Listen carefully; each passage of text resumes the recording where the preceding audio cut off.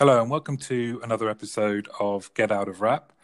Today, in response to a lot of requests for this topic, I'm very lucky to be joined by Helen Ginman.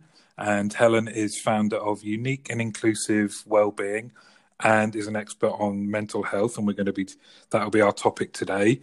And in terms of Helen's background, after working in contact centres for 14 years, most recently as a senior director of operations, Helen started her own business working with organisations to promote positive mental health and well-being. And that was to transform environments within the workplace to prevent poor mental health and better support those who do struggle. So, Helen, thank you very much and welcome. Thank you very much for having me. I'm very excited to be here. Great. So, I'm really interested in your background. You mentioned before we hit record that you'd been in contact centres for 14 years and most recently as senior director of operations. What is your background then? So I started back in the contact centre when I left school at 18. And at the time, I joined the contact centre because it paid more money than the other job I'd gone for. So I joined that company, and I was really lucky to have the opportunity to progress my career quite at a rapid rate. And I went through training departments, I led reservations teams, customer service teams, and ultimately ending in being senior director of operations. So I've had a wonderful career and seen lots of different things, lots of different angles, and seen lots of different changes across the past decade or so with contact centres and how they've transformed the way that we think about them and the way that they work today. Wow! So you have had a varied trip across quite a lot of departments there then, and what then led to you was wanting to start your own business, and specifically within the area of well-being and mental health well-being? Was that something that had always been of interest and in the back of your mind? Yeah, I mean, when you're working with people all the time, you're consciously aware of how they're feeling when they're in the workplace, and you want to get the best out of them. And you've got to work out how to do that, how to motivate, how to inspire, how to influence, and how to drive that good performance and that good commitment and loyalty from employees. And a huge piece of that is how our health is, how we feel when we come into work. So I think the two have always gone hand in hand. I've always struggled personally from depression and anxiety. It's played with me with much of my life. And I've seen firsthand how people can struggle in the workplace with their mental health and well-being, and how impacting it can be to people's lives. So for me, it made sense to combine the two. It made sense to combine the business experience and combine that with my own personal journey with mental health and well-being, and to think about how we can influence much more on a greater scale for those that are struggling.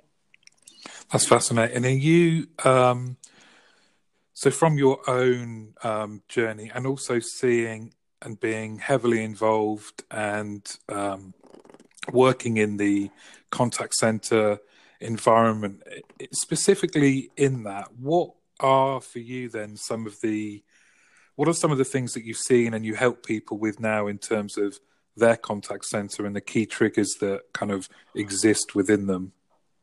So I think there's many triggers in a contact centre, and I think it's by nature of what they do and how they support the customers. We've seen this evolution of technology and customer demands that are continuously changing and shaping, and because we had the big craze around maximising the customer experience and mapping out that customer journey, and with that came increasing technology, things that we could do to monitor staff, monitor, measure, control over and covert electronic monitoring systems, making sure employees complied with precise operating procedures. Every action these days is often logged and measured with targets and performances displayed on whiteboards all the way around the office. And that excessive monitoring sometimes can cause higher levels of anxiety within people, that constant measuring, if you like, of what everybody's doing at any given time. And of course, contact centres have over the years, lost autonomy, and some of the analysts, we've outsourced and offshored different tasks. Some of those more complex tasks have been reduced and made more simple, have been made more simple. And that computerized way of doing things, nowadays you've got customers that can do a lot of the things automatically on the phone before they even reach an analyst. So as a result of that, some of the work that analysts are doing now loses that sense of autonomy and kind of that monotony of the same work day in, day out. Contact centres face absenteeism and turnover. It's still a tremendous challenge for contact centres is facing with absenteeism and turnover. Typically you're getting people that are coming out of graduates or even, younger at 18, 19. And it's not something necessarily that they see their whole career ahead of them within that area. So you do tend to see higher levels of churn. And of course, availability of staff, workforce management plays a big piece in deciding what the impact is to staff and their day and how that's going to look and how much they need to do over a given time and given period. So that can influence people's health. That lack of autonomy, somebody else controlling what they do and how they do it, and sometimes feeling like you can't always do what you're being asked to do. And I also think within contact centres, there's this continuing conflict. There's always this conflict, need to be cost efficient, and this desire to be customer orientated. So on the one hand, organisations are seeking to increase the speed with which calls and emails and social media are processed. But on the other hand, they underscore the importance of customer service and encourage their employees to be quality orientated. So as a result of that, managers are continuously searching for new ways to combat that issue, which seems to be intrinsic to work within the industry. But of course, that effect is felt on the analyst perspective. So I think there's lots of different things that come into play when we're in the contact centre that perhaps aren't so prevalent in other industries or other organisations. That is then paints a picture of, if you want to ensure that the frontline team members are absolutely in the best position to deliver against all of these requirements, is it not then the job of everyone else? Because everything you've described there is all encompassing, right? It goes from even just the physical environment through to how frontline team members are supported, coached, to better enable them to not only cope in this environment, but thrive in it as well. And that's then before you even touch upon mental health, I guess, right? Yeah, exactly. I mean, you're creating this culture that you're right in saying, and enabling people to thrive in it. We recognise that some of those challenges are intrinsic to contact centres. We are about workforce optimisation. We are about performance measures and targets and giving the best experience to our customers. That's not going to change in the contact centre world. So we've got to find ways to be able to better support those staff even before we get into the mental health challenges that go alongside that. And how have you seen then, in your experience, how have you seen just how mental health is approached change? Say that again, sorry. How have you seen in your experience how the approach to mental health within contact centres have changed? Or what is it that, for example, your company can bring, and how do you approach mental health, and how has that differed from the past and from a time when you were leading the contact centre? Yeah, I think even just the 14 years ago, mental health wasn't talked about. It was a taboo subject, and arguably still remains in some instances quite a taboo subject. There's still a huge amount of stigma attached to mental health.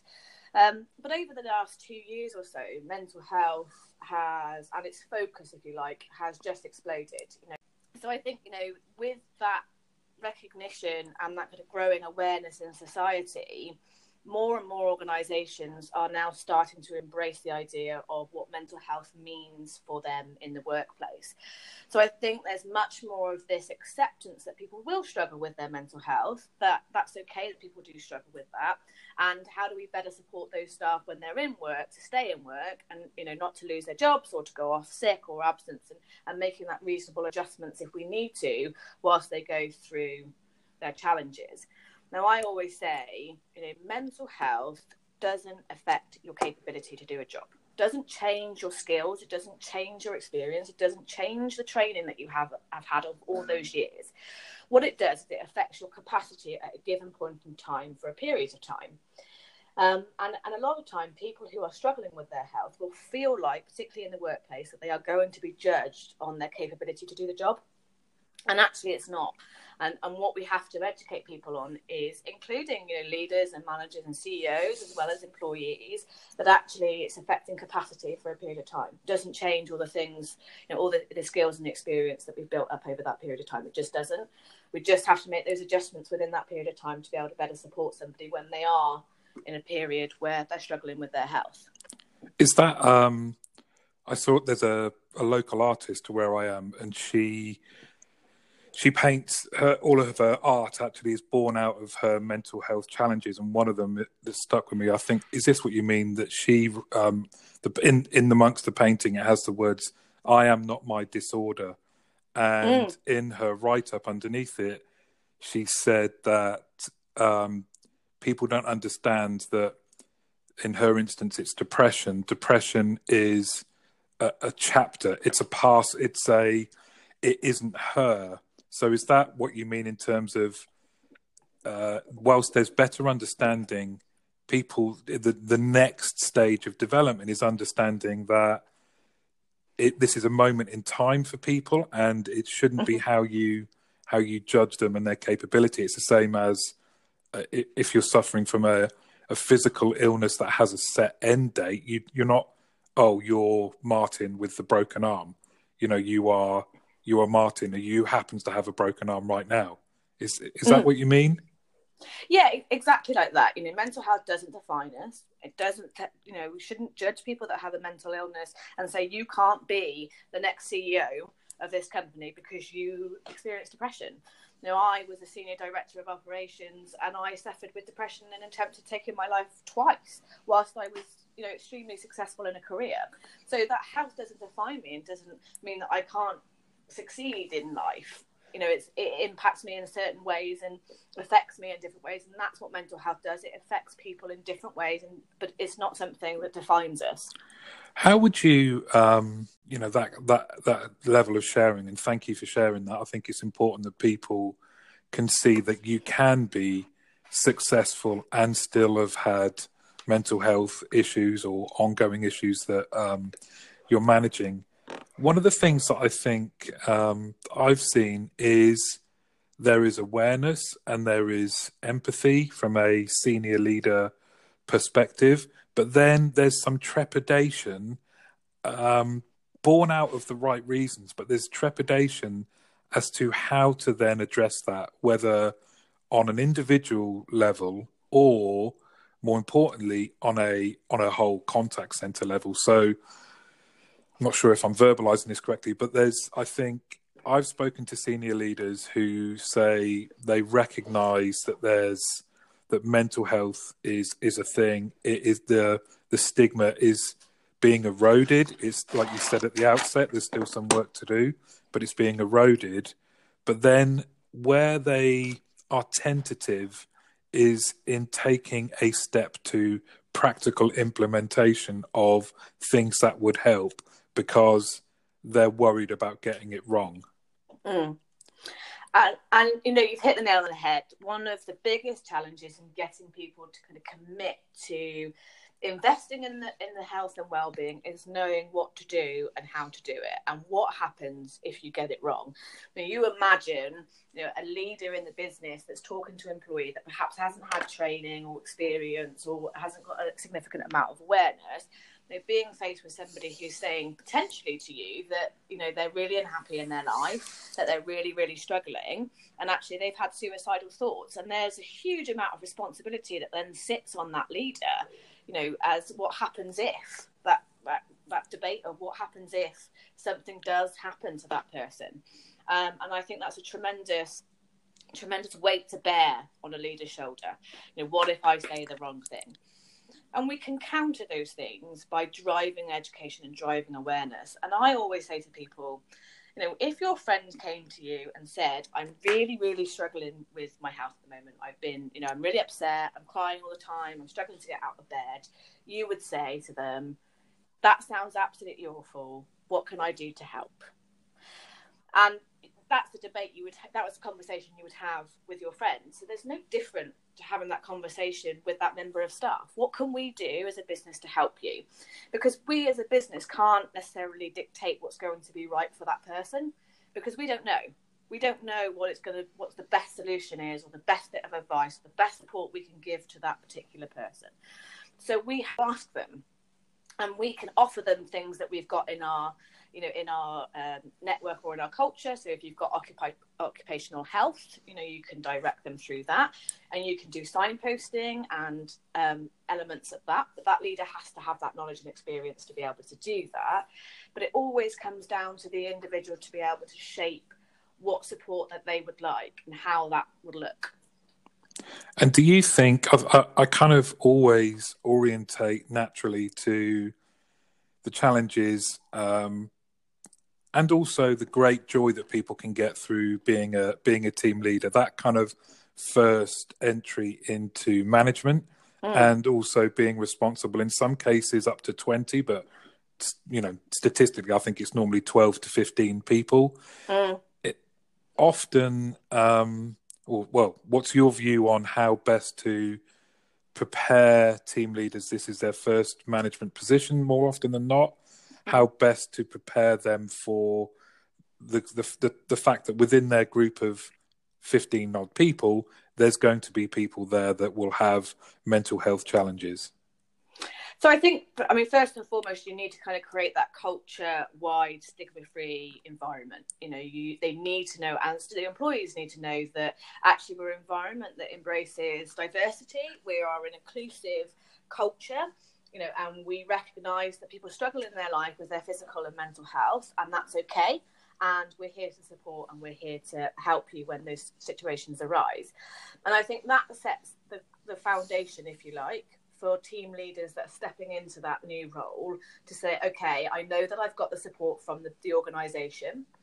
And I think as part of their ongoing development and training, mental health should feature, mental health awareness, what are the signs, what are the symptoms, how to signpost people to various support, not only within the business, but also externally, because some employees won't want to go to what's provided internally. And how they can create cultures where their employees thrive. How do they motivate? How do they inspire? What do they do in their team meetings? How are they doing their one-to-ones? All of those things play a part in how somebody feels in the organisation, and thus can impact their health. And where would you for either companies or individuals that are out there that maybe don't have anything in place at the moment, but tick a lot of those boxes in terms of that cultural side of things, or at least if it's not in place now, it's aspirational and they're on a journey to get there. But in terms of mental health, there isn't anything. What would be the steps? Where would be the places that you would recommend people go? Because it seems to me from what you're saying that fundamentally your foundation is born out of education. Because I'm just thinking about that kind of you're kind of trying to mitigate what the environment is one that lends itself to adversely affecting people's mental health, and therefore everything you do around them has to be about trying to alleviate that. Mm-hmm. That's right. And if you think, okay, so the culture, creating that culture is all about preventative action. It's all about preventing poor mental health. It's about recognising, we ask a lot of our staff, we ask them to deliver X amount over a period of a day or a week or a month. and we know that they are challenging targets. So how do we support them from a resiliency perspective, an emotional resiliency perspective, when they are dealing with those pressurized environments? What do we do to alleviate that? Do we support them with, taking their breaks? Do we encourage them to take regular breaks? Are we making sure that they are hydrated throughout the day? Are we making sure they take time away from their desks when they are having their lunch? You see it all the time. So many people eating at the desks, sat on the PC, looking at the news or whatever it is. Are we actually encouraging breaks away? Are we encouraging that downtime? And from an emotional resiliency perspective, I think that's incredibly important, that people have those tools, because sometimes those customers that dial in and are talking to these analysts have their own challenges and their own priorities and their own issues in their lives. And sometimes those analysts are on the receiving end of that. And sometimes his conversations aren't very nice. And I think it's incredibly important, for those that are dealing with those types of calls, that they have that emotional resiliency toolkit, if you like, to challenge those situations. I think that's a great point. I think we shouldn't forget that I would suggest a really high percentage of cases that at best, the interactions that frontline team members in contact centres are going to be dealing with are emotionally neutral. If anything, they're more likely to be negative. I remember I was responsible for we were predominantly a sales-based team, and to help other teams actually and other support functions and departments better understand the team I ran, and also why we did things the way we did. So we tried we did invest in making break rooms far nicer environments to be in, making sure that people had like a Zen area. We had not a prayer room, but just a chill out room. I love that. And things like that. And people were kind of maybe raising a bit eyebrows and things like that. And one of the things that we did, again, you mentioned at the start about how everything's recorded and monitored. We were able to take somebody who was well known in our team across the entire company as our top performer, and we took her yearly stats and showed that even though she was recognized as somebody, she won awards, she was a lovely person, very humble, but she was well respected across the contact center. We showed that in the year that she worked, she still, even though she was successful, had thousands of rejections and no's and negative calls. Wow. And her positive, the sales that she achieved were a tiny percentage. And all we did that for, both for our team but for the wider business, was to talk to them about that continual negativity has an impact, and everything we do as a management team and colleagues has to be about recognizing that and helping people to, because if that people they're sponges, they are soaking up that negativity, even though it's not personally directed. You're still the recipient of a customer who is not happy, or even if they are getting something resolved and it's more customer service focused, they don't end that often with "thanks very much, how are you, have a great day," with any meaning. You just go on and you're a sponge and you just soak it up. And our view at the time was everything we do is about recognizing that and doing all we can to your word there at the outset of this keyword resilience, but also I think just care for them as well.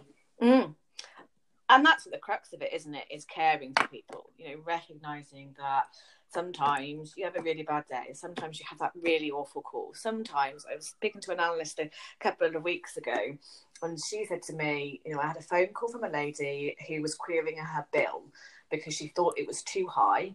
And she had said to her on the call, she can't pay for her children to be able to eat.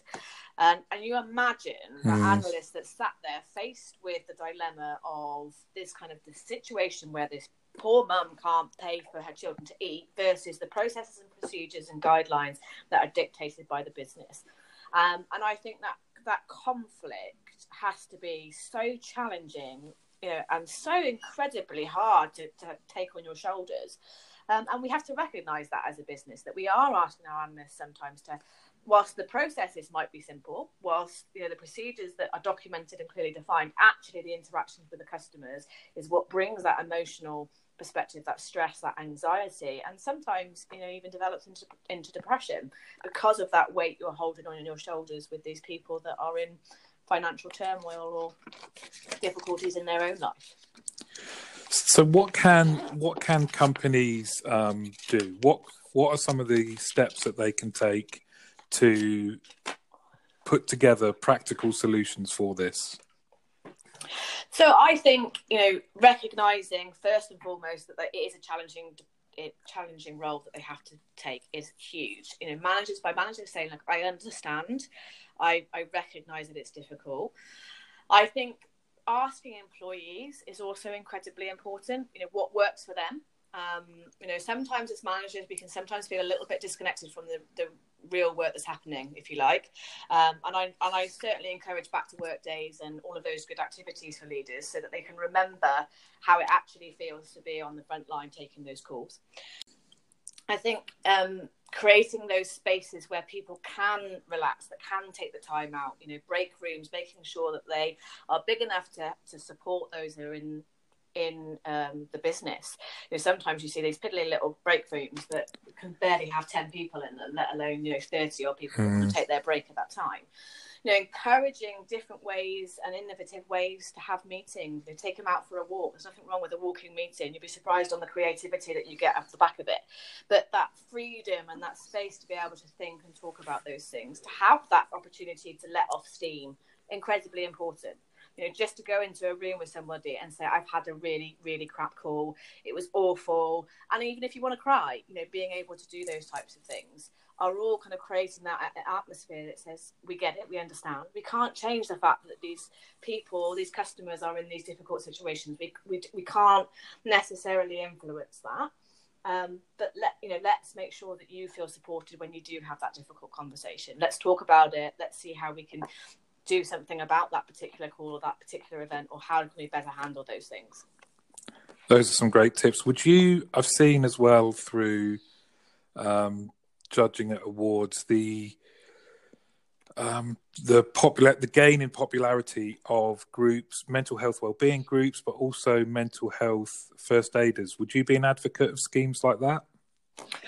So I always get asked whether I am an advocate of mental health first aiders, and I sit on the fence with it. And the reason why is I think the concept is fantastic. Sometimes the delivery of those into organisations is a little bit questionable. I mean, the aim of mental health first aiders is really to drive awareness and drive education, and to give people tools in recognising signs and symptoms and knowing where to go to direct people should they be struggling with their health. So signposting out, if you like. But some organisations bring that in, and those that are trained feel like they are then able to diagnose, that they are then able to act as a therapy, if you like, to those people. And it can go incredibly wrong in organisations.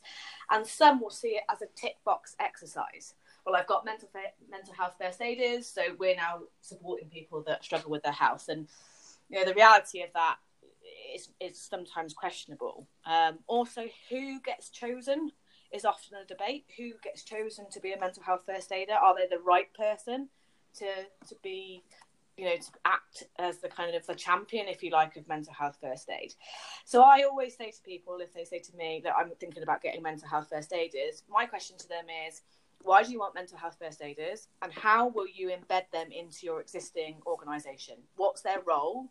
What do you expect them to do? How do you expect them to support the business and employees?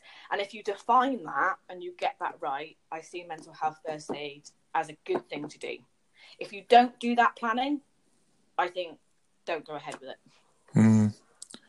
What if people are thinking, okay, so maybe we haven't got anything well defined enough for in order for that kind of scheme to be effective, what are some of the other alternatives that they might want to look into?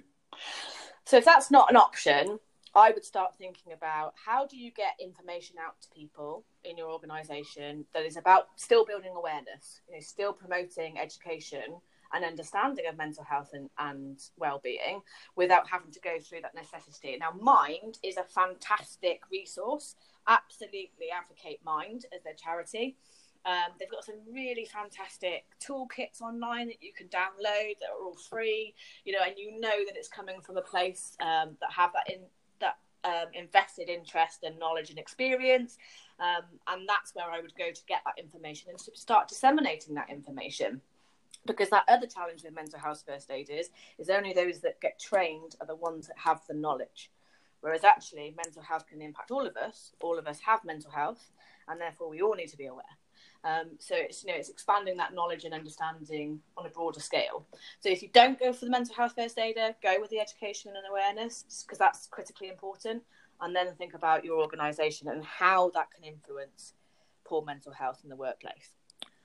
And do you think it should be part of all managers of people's just fundamental training? 100%, without a shadow of a doubt. It's so important that we understand how our employees feel and that we're able to pick up the signs when somebody's not feeling okay. We, as managers of staff, should know our employees inside and out. We know what's typical behaviour. We know how they would normally perform. So therefore, we know when things are a little bit out of character for them. And it's picking up on those types of signs and saying, do you know what? Bob hasn't come in for 2 days. It's not like him at all. I wonder what's going on. Or Bob's performance has dipped in the last week. And actually, previously, he's been performing really well. So what's going on with Bob? And it's sitting down and having that conversation and being able to have that conversation and reacting then, not in a month's time when you go and do the one-to-one. It's reacting there and then. Because some of those skills, even just in order to have those conversations in the first place, take some time to develop, don't they? Unless you are inherently just blessed with high emotional intelligence, the ability in a fast-paced, hectic environment to sit down with a team member and create the environment and through the right questions to allow somebody to open up and share that perhaps whatever how the issue is being manifested into behaviour is actually born out of mental health issues is a challenge, I would suggest, for a new team leader, a new manager.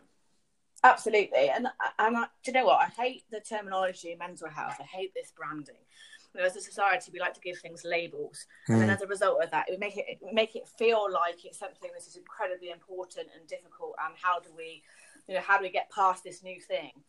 We've always been responsible for the health and well-being of our employees. We've got the Health and Safety Act that states we should be responsible for the welfare of our employees. And nowhere in that act does it say it's only for physical health. Nowhere. It's always been about the full health of an employee. And it says we need to be responsible for managing the risks, and arguably stress is a risk. So I think once you get rid of this kind of terminology of mental health as a label, if you like, actually what you're doing is sitting down with that person and saying, I've noticed that there's been a change in the last few days. What's going on? And it's as simple as that conversation, because they then say, well, actually, I just had a difficult few days and I don't really know what's going on. And say, okay, well, let me help you. Let me understand what's been happening. And they're all open questions or statements, if you like, exploratory statements, I call them, which allows somebody to talk. And you do less talking as the leader as part of that, because what you're doing is just extracting information out of that person to understand how you can help and influence.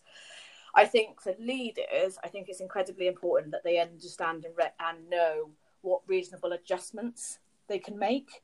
What is their sort of boundaries in terms of at work? So if somebody is struggling, how can they support that individual? So let's say Bob is struggling. I don't know why we've got Bob, but we'll call him. I want to help Bob. Poor Bob. Let's say Bob is struggling with his health, and he has, as a result, seen some impact to his performance targets and measures that he's got. So what can that leader then do? Can they reduce the targets? Is that possible to do for a period of time? Is allowing Bob more breaks possible to do? Is allowing Bob a bit of downtime possible to do? Can we take Bob off the phone for a period of time? These are all questions that we need to know what we're capable of doing within our business, what's allowed to do within our business to better support Bob in that particular situation. And then how do we subsequently tell everybody else that Bob's targets have changed, if it's widely known, or how we're going to be better supporting Bob is, how do we communicate that? So I think they're the two key parts for leaders is recognising what reasonable adjustments we can make for that individual, and what autonomy you have to be able to decide those things, and then how do we subsequently create that message for everybody else that says perhaps you'll notice some changes in the organisation for Bob. As well as thinking about Bob, you've also prompted me to think in the moment actually about your view on that phrase about mental health. Is it that it just makes our thinking a bit lazy, and then it actually creates a block to dealing with things? Is that? Yes, 100%. And we use it as an excuse sometimes. We don't understand it. We don't get it. We don't get mental health. Well, you do, because you've had it all your life. You have ups and downs in your life. You know that some days you are in a great mood, some days you're in a bad mood, sometimes things trigger you to be upset. You as an individual recognise that, and mental health exists on that continuum. We all have it. And I think by using that terminology of mental health, it absolutely does act as a blocker. And people say, I don't get it, I don't understand it, I don't understand what I should be doing with it, because they feel like it's something completely new and very, very scary. And what do we do with it? Well, we've always been responsible for looking after the health and well-being. We still look after our health and well-being. We've seen in contact centres employee engagement initiatives, employee experience initiatives. We ask employee net promoter scores, all of those things that we do, which are fundamentally asking our employees how they feel about the organisation. And we can put it in as many different guises and questions and approaches as we like. We are asking our employees, how do you feel about our organisation? How do you feel when you're in this organisation? And that is mental health. A lot of this conversation has been aimed at frontline team members, the managers of them. Do you work as well with the more senior leaders? Do they have the same challenges, slightly different ones? What's your view on that, or experience? Yeah, I think they have the same challenges just like everybody else. We all have mental health, so they can be equally as impacted. Just perhaps the triggers and the reasons for that can be different. Sometimes they're not. They're still responsible for staff. You don't ever lose responsibility of staff the more senior you get. So you are still responsible for supporting and engaging your staff. And a little bit, there's this, the higher you get from a seniority perspective, there's often this kind of view that you're better able to manage yourself and your health, and all of those things become less of a conversational point. But I argue that they should still be a topic of conversation. And there are some CEOs out there and bigwigs that will still communicate and tell their stories.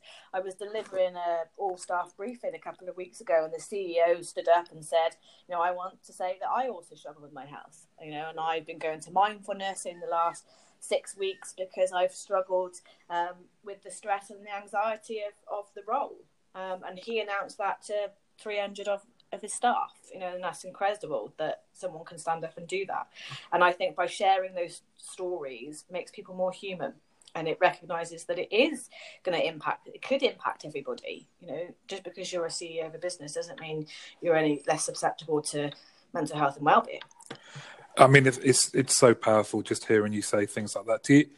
Is it on a more localised level have the same impact as when a footballer or a celebrity or somebody who probably, is perceived in inverted commas to be successful, is successful in their chosen field, but does that whilst also dealing with or have dealt with physical, mental health challenges. Yeah, and I think the more stories people share of those things, the greater the greater the chance we have at reducing the stigma, in the workplace, because people do fear that they're not going to have a job, that they're going to be judged on, in that same conversation we were having earlier, they're judged on their capability to do the job. And I think it's incredibly powerful, those messages that come out from people that have struggled or do struggle and continuing to struggle with their health, but are incredibly successful. And that's that whole piece around, it doesn't define you and it's not going to impact you in your life. You can, get through mental health issues and still have a really successful and fruitful life with it. Do you, this is a topic very close to my heart, and it's fascinating to hear from you with your expertise and experience. Do you think, again, around this, the more senior leadership roles, so there's this old-fashioned or still prevalent belief that you have to be infallible and you need to shoulder more, cope more. When does that lead to burnout, and then burnout then leads to more ongoing health issues? Yeah, and I think that weight and that pressure, particularly in difficult periods of time with businesses, can cause a humongous amount of weight. And I've been with CEOs that have worked solidly for 3 or 4 days that I don't even think went home because they had a crisis in their organisation, needed them. They didn't see the kids, they didn't see the family, and for me that is absolutely burnout. It might not happen right then and there because they're going to be on adrenaline. It will happen afterwards, and that impact can be significant. But you can absolutely take steps as that CEO or that senior leader to making sure that you take into check those things. You know that your job's going to be a weight carrying, a weight bearing one. You know that there are going to be really, really difficult conversations and issues that you're going to have to contend with, and decisions that you're going to make that are going to affect a lot of people's lives. For example, if you're in a situation where there's some significant cost savings that you need to make, or you need to make some significant changes into your organisation, and that results in redundancies, but don't make these decisions lightly. And that's a huge burden to bear. And making sure that regularly you take that time and you have those contacts in your business that you can talk to, HR as one of those people, where you can confide in and say, look, it is going to be tough. Let's think about how we can maintain your resiliency and making sure that you're feeling as good as you can be. Do you think? Do you still think we need to do more in terms of breaking down? Because there are still stigmas. There are still people that will be loath to even address, let alone admit to having struggles, for fear of what they believe the implications are to that. Yeah, I think it's the biggest challenge facing us today is being, feeling okay to raise your hand and ask for help in an organisation, and that fear of that, and particularly for men. Men are 3 times more likely to take their own life than women. The highest suicide rate for men is aged between 45 and 49. It's a very real challenge that we have, that people are feeling they have nowhere to turn, and the only option that they have in life is to take their own life. And I think it's really important that we start challenging that stigma, and it starts with saying, look, we're challenging the stigma. Let's create some commitments in our organisation that say it's okay to not feel good sometimes. It's okay to struggle with mental health, and we're here as an organisation to support you, and as employees, as managers, as leaders, as CEOs, all encompassing, we recognise that it can be a challenge in our life. So I think it is a very real issue. I think you've hit the nail on the head. I mean, taking that step to challenge the stigma and say we are going to be a caring company, and here is how we are going to evidence that, has been something I've seen actually in where I've worked for the last kind of 4.5 years. We through a team member, and then our team member Ellie Neal, and then our HR director Judith Yates, they put together a mental health well-being champions. It was just a collection of people who were asked to come forward to meet, share their stories, share their background. Each story was then the focus for that month around, it may have been depression, it may have been anxiety, it may have been, it's been all kinds of things. And just seeing the impact that has had gently through the workforce and the team and people kind of coming forward has been, it's been inspirational to see. One of the things it then kind of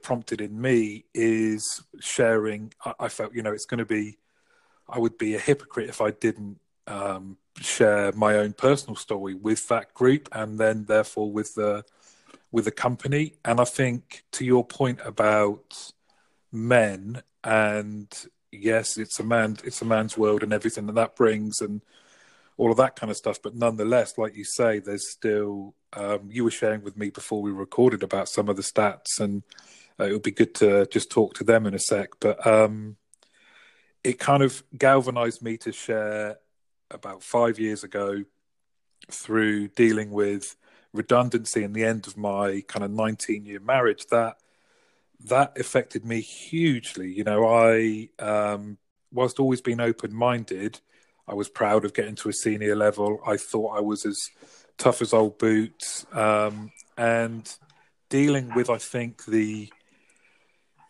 perception of shame as well, because you think, how can this be happening to me? I'm a leader, I'm a father, but recognizing, you know what, I'm still all of those things.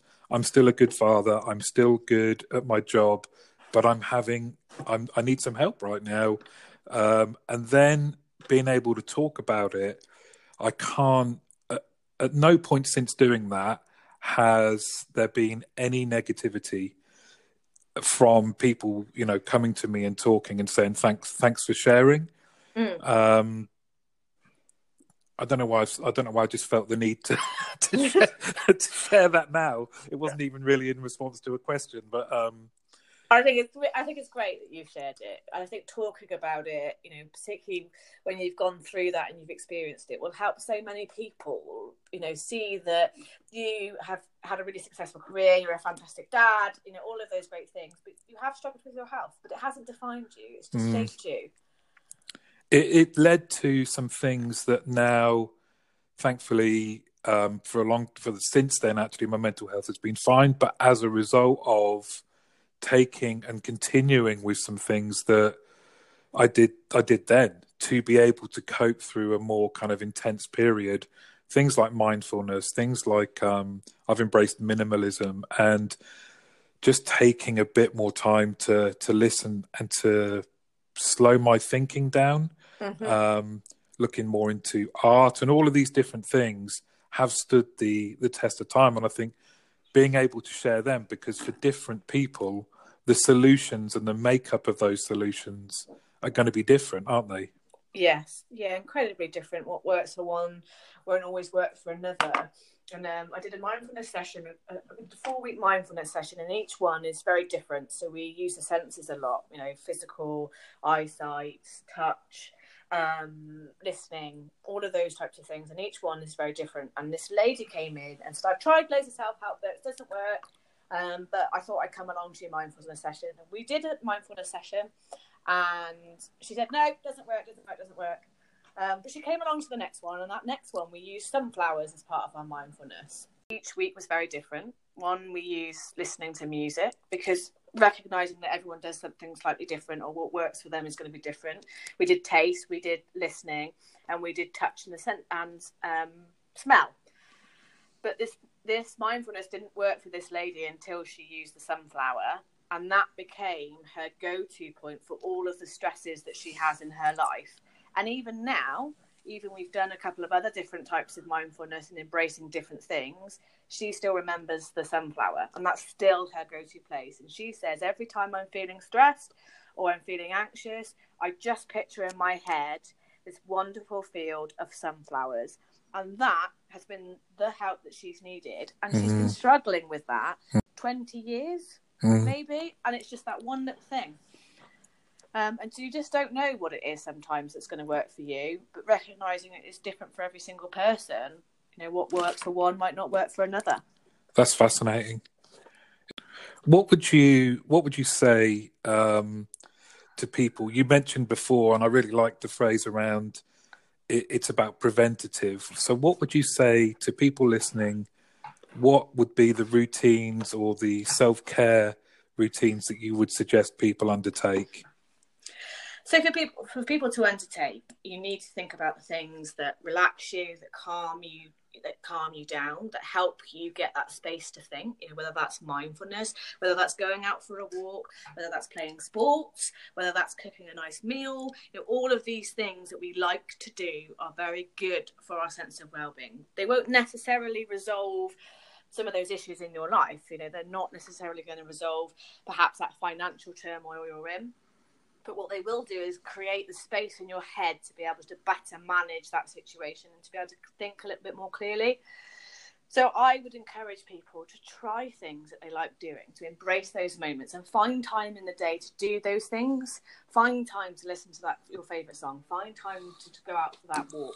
Find time to go and savour those favourite sweets you like. Whatever it is that you like to do, embrace it as part of your day. Don't make it as part of a to-do list. And nice to have. Ingrain it as part of your everyday. And despite kind of that growing awareness and focus that we've still got, you know, a significant amount of organisations that aren't embracing change and challenging that. You know, and only 30% of managers have reported that they've received adequate training. So earlier on, when we were talking about, you know, how incredibly important it is for every single manager, including those that are coming up, you know, the ranks and into the first team leader positions, to make sure that they do get the right training that they need. And the statistics around suicide, you know, 32% of adults that have felt stressed have also experienced suicidal thoughts. So those who have felt stressed have experienced suicidal thoughts. 32% is staggering. Mm. You know, just over 20 people in 100 will have suicidal thoughts. Now, that doesn't necessarily mean they're going to carry out that act. But actually, you know, a lot of people who do end their life have spoken about wanting to end their life. We talked a bit about, you know, men 3 times more likely to take their own life than women, and that highest suicide rate for men being aged 45 to 49. But what's incredibly fantastic is, whilst, you know, it is at its highest, most importantly, it's been decreasing, and it's now at its lowest that it ever has been for 30 years. So it's the lowest figure. So we know that change is happening. We know that things are making a difference to people. We know that men are starting to embrace talking about how they're feeling. Perhaps the pace isn't quite as quick as you know we would like, but absolutely there is change happening, and it being the lowest for over 30 years is fantastic. And we just hope that it continues. Helen, thanks for sharing them, and just thanks for sharing both your own personal story, but all your expertise as well. I know I've certainly found it interesting and helpful. Is there a final message you'd want to share with people that might be listening, that either themselves or know someone who would benefit from just thinking about or taking some steps to improve their well-being? I think for organisations, don't fear the words mental health. Don't fear embracing it. You know, there are things that you can do in your organisation and your culture that sit comfortably, that make sense, that will support what you're trying to achieve as a business. So I think, you know, embracing that the fact that we are changing as a society and that mental health is so incredibly important, and the more that we do from an organisation perspective to prevent poor mental health, the better that we can be, and the more successful as a business we will be. For those that are struggling individually, it's really important that you know that you're not alone. There is absolutely help available. You know, if that's not in the organisations that you work in, it certainly is more accessible online, and Mind and the Samaritans are 2 of the best places to go to get that help and support. So if you are struggling, just know that you are not alone, and there are people that can help. Helen, that's brilliant. Thank you very much. Helen Ginman, founder of Unique and Inclusive Wellbeing. It's been a pleasure. I've really, really enjoyed this. Thank you. Really enjoyed it. Thank you, Martin. Thanks. Bye. Bye.